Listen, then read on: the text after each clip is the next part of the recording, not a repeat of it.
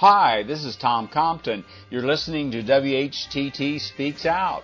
Each week, Chuck Carlson and members of We Hold These Truths look into events that are, for the most part, ignored or overlooked by the mainstream media. And we analyze these events. Ready, set, let the sparks fly. In today's WHTT Speaks Out, we're going to talk about, are we coming towards the end of Christian Zionism? We're going to entitle this, Reinforcements Have Arrived, Don't Sleep, Move On. Leslie, I'd like you to read part of the piece that Chuck wrote concerning this. Posted by Charles E. Carlson, July 8, 2013. Jesus' words when he sent out 72 disciples, 2 by 2, like sheep among wolves, in what might have been the first evangelical mission trip, are found in the 10th chapter of the book of Luke. He instructed them not to waste time with those who refused to listen. He said if a certain city received them not, they should move on, leaving a ringing proclamation and condemnation behind. Even the dust of your city which clings to us do we wipe off against you. They did not mince words or waste time on those who would not listen, and neither should we. Our challenge to Christian Zionist churches must continue, especially on the internet and social media, where we are having increased success. More of our time will now be spent, most productively, in interaction with mainline church leaders who are beginning to understand the tragedy they are witnessing. Several serious and qualified persons have recently contacted us asking if we can help them start vigils in their city, and the answer is yes, and most welcome. We have held vigil challenges at many Christians United for Israel spectacles and at dozens of radically committed Christian Zionist churches. We must now recognize that John Hagee is no longer widely respected, even in the evangelical dispensational circles from which he came. He has become a rich, successful buffoon with a following among only a narrow fringe of State of Israel worshippers. Politically, his call for war against Islam, wherever he finds Muslims, is useful only to the John McCain-like war-making fringe of both parties. We should realize that even McCain does not want to be associated with Hagee's maniacal war chant and Israel worship. Christians United for Israel was spawned by the State of Israel in July 1991, right after Operation Desert Storm, through one of Israel's propaganda front organizations called Unity Coalition for Israel, UCFI. It was originally called National Unity Coalition for Israel, but quietly changed its name by dropping the national because all the directors were Israelis. Christians United for Israel was then spun off and handed off to San Antonio pastor John Hagee. Art Preisinger, a Lutheran minister associated with the Institute for the Study of Christian Zionism, attended a night to honor Israel at Hagee's Cornerstone Church in San Antonio, Texas, and had this to say, quote, from dramatic processions to keynote addresses, from offerings taken and offerings given, there was not a shred, a trace, a scintilla of Christianity in the proceedings. It, a night to honor Israel, could well have been sponsored by the PTA or the Rotary Club, unquote. The fact that Jesus is left out of meetings that honor Israel is finally becoming recognized by some influential minorities in more than a few mainline Christian churches, Lutheran, Methodists, Presbyterians, and Mennonite, to name a few. Those who have so proclaimed may have combined memberships of perhaps 30 million members, which is no small minority. Out of necessity, I would guess, CUFI has abandoned any real effort to follow Christ's words in order to stand for and justify every evil act Israel perpetrates against the Palestinians or to Americans for occupation and virtual imprisonment to outright torture and murder. Hagee's meetings attract so much Israeli support, he is compelled to forget Jesus and replace it with the unspoken but clearly present, Israel is our God. The mainline church has had truth at hand for a long time. It is only now waking up and taking notice. It is time for Project Straightgate to move on, and at a time when Vigil and Challenge are just starting to be fun because friends want to join in. We must devote more effort to the support of positive voices within recovering mainline Christian denominations, challenging military aid to Israel, and saying peace must begin with peace for Palestinians. The Philistines, a biblical people, Gaza was the center of Philistine culture, have been denied the statehood promised to them in 1948. Increasingly, mainline missionaries and laymen have discovered what Christian Zionism is and why it must be put back in its bottle. Freedom for Palestinians will mark the end of Christian Zionism. Radical Christian Zionism may be on the decline.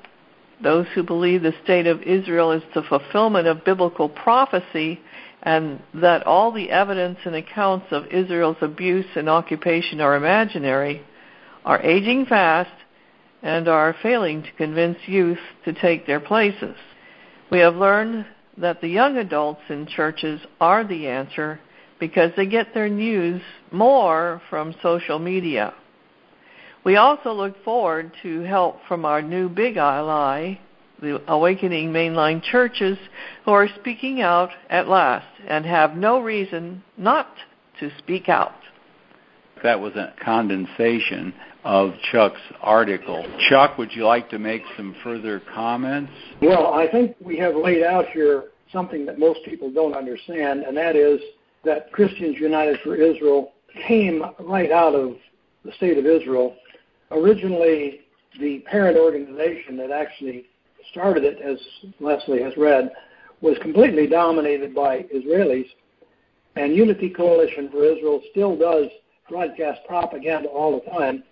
Jerry Falwell, of course, was an interim leader of the Christian Zionist movement in America, and back in the 1980s, before we even had heard of Christian Zionism, Jerry Falwell was flying around in an airplane given to him by the State of Israel.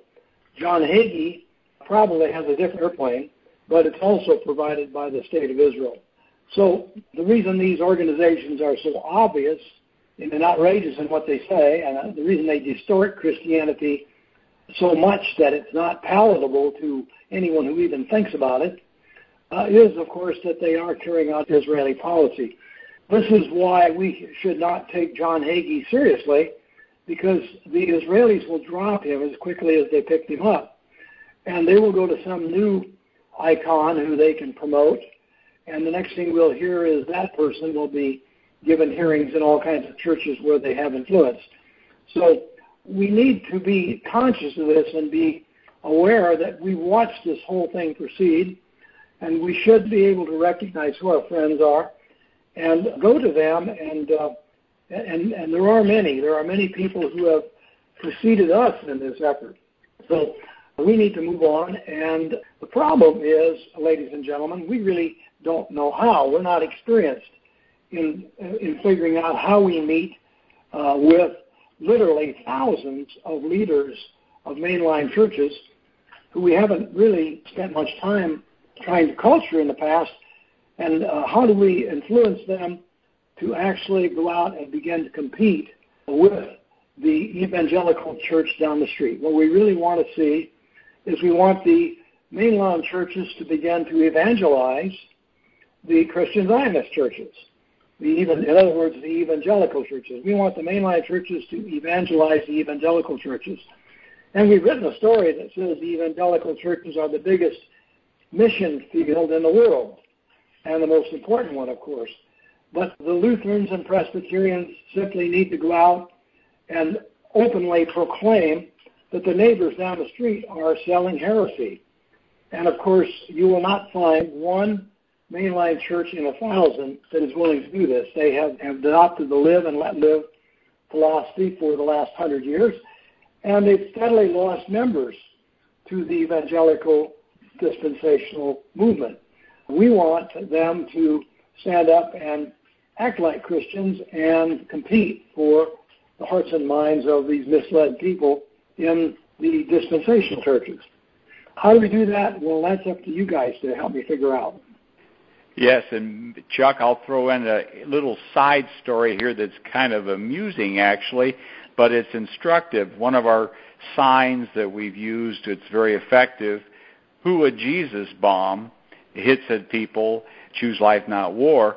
But I was at an event. It was a pitch-in dinner, actually, and I didn't know anybody there. You bring a dish, and the hostess, I put on my badge with my name, and it says, "Who a Jesus bomb" on it.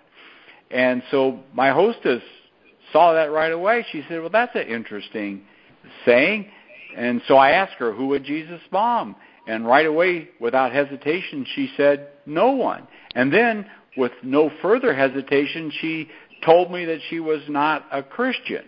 Now, the interesting thing, we've tried this on Christians, and many of them think this is a trick question, and they can't answer it straight out. This woman who does not follow Christ at least recognized that Christ was a peacemaker. So to me, that was kind of a funny incident. And so we're looking at all different ways to challenge people, and maybe a silly button that says, "Who a Jesus bomb," might get people asking questions, or why are you wearing a button like that, or some other catchy saying. And Tom, that's a great story, and we might just find out that Lutherans and Presbyterians and Episcopalians would like to wear a button like that. It would be a quick way for them to compete with evangelicals and answer that difficult question. So we don't know the answer to this. We just know that there have been groundbreakers who've gone ahead of us. We know who they are. We can think of some of them. Our friend still living, Gordon Ginn, Ph.D., who wrote The Final Apostasy in the 1990s, was a front runner. He was someone who went way out ahead of us, and he published this book actually in 2002. That was before there was a We Hold These Truths or Project Straight Gate. And Grace Halsell, the great lady who traveled with Jerry Falwell and exposed the farce of Christian Zionism before it was even called Christian Zionism in books like Prophecy and Politics, where she was actually listening to Jerry Falwell. And Forcing God's Hand, that was Grace Halsell's other book. Right. And these people understood this problem much earlier than we did. They didn't necessarily come from the same background that we do, but they did have an understanding. Gordon Ginn, I think, did. And then way back in the 1920s, there's Philip Moreau, who we've quoted. He saw the dangers of Christian Zionism. And then we've had people, more modern theologians who have done their best, like Timothy Weber and Donald Wagner at Covenant Church, and F. Furman Curley, who was a Church of Christ guy who wrote The Middle East Crisis in Perspective in 1982. So there have been predecessors who have gone before us or other organizations, and there are people who are now coming after us. And here we see the Presbyterian Church USA and the Evangelical Lutheran Church of America, ECLA, coming out with very strong statements now on Israel, but they don't begin to understand the entire picture. So we have a role in all of this, and we need to find out what that role is, and maybe we need to show leadership by doing something where we demonstrate how we feel, and Thomas Button might be a good example. Who a Jesus Bomb button is something that, who knows, we might find that mainline church people would wear that.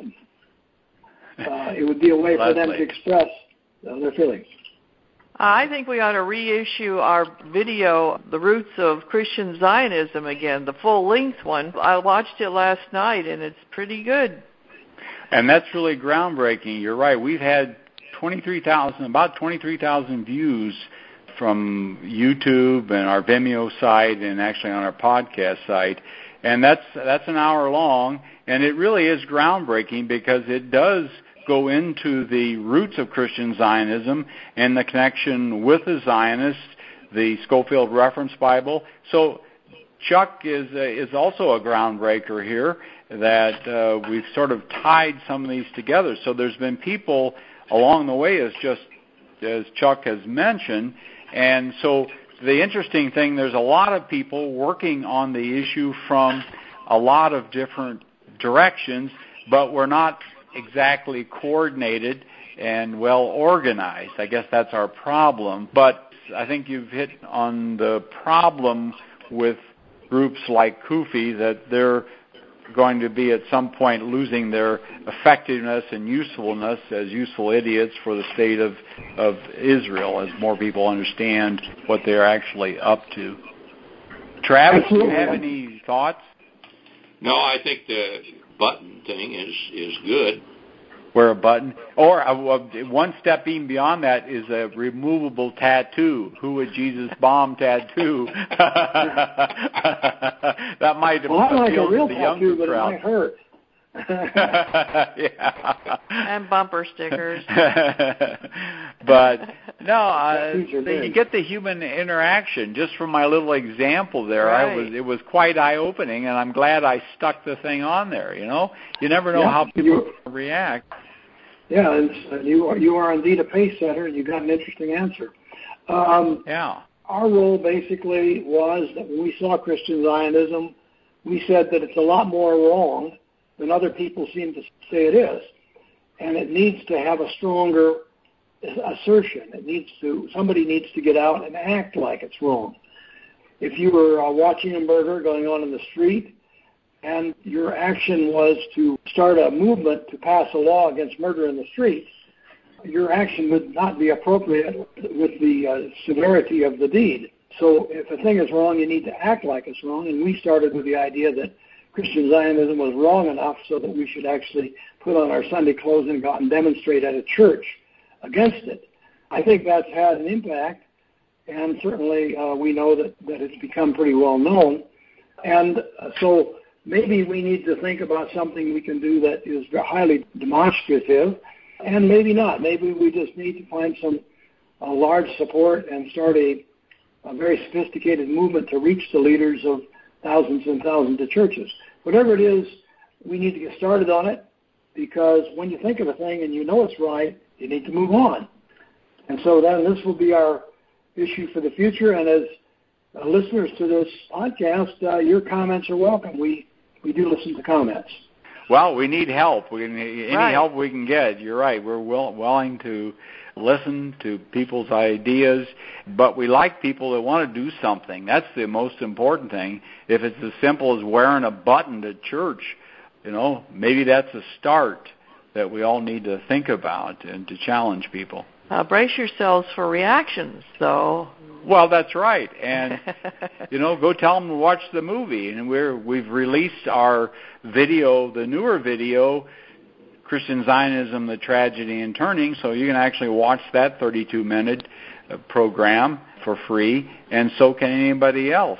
But the video, The Roots of Christian Zionism, has done a remarkable job, and we're still getting people to watch it. And with the influence of people on the Internet, the way it gets spurts of activity is people refer it on to other people, and then we'll see a spike in viewers and so forth, and then it goes along for a while and it's just sort of bouncing along, and then we see a spike again.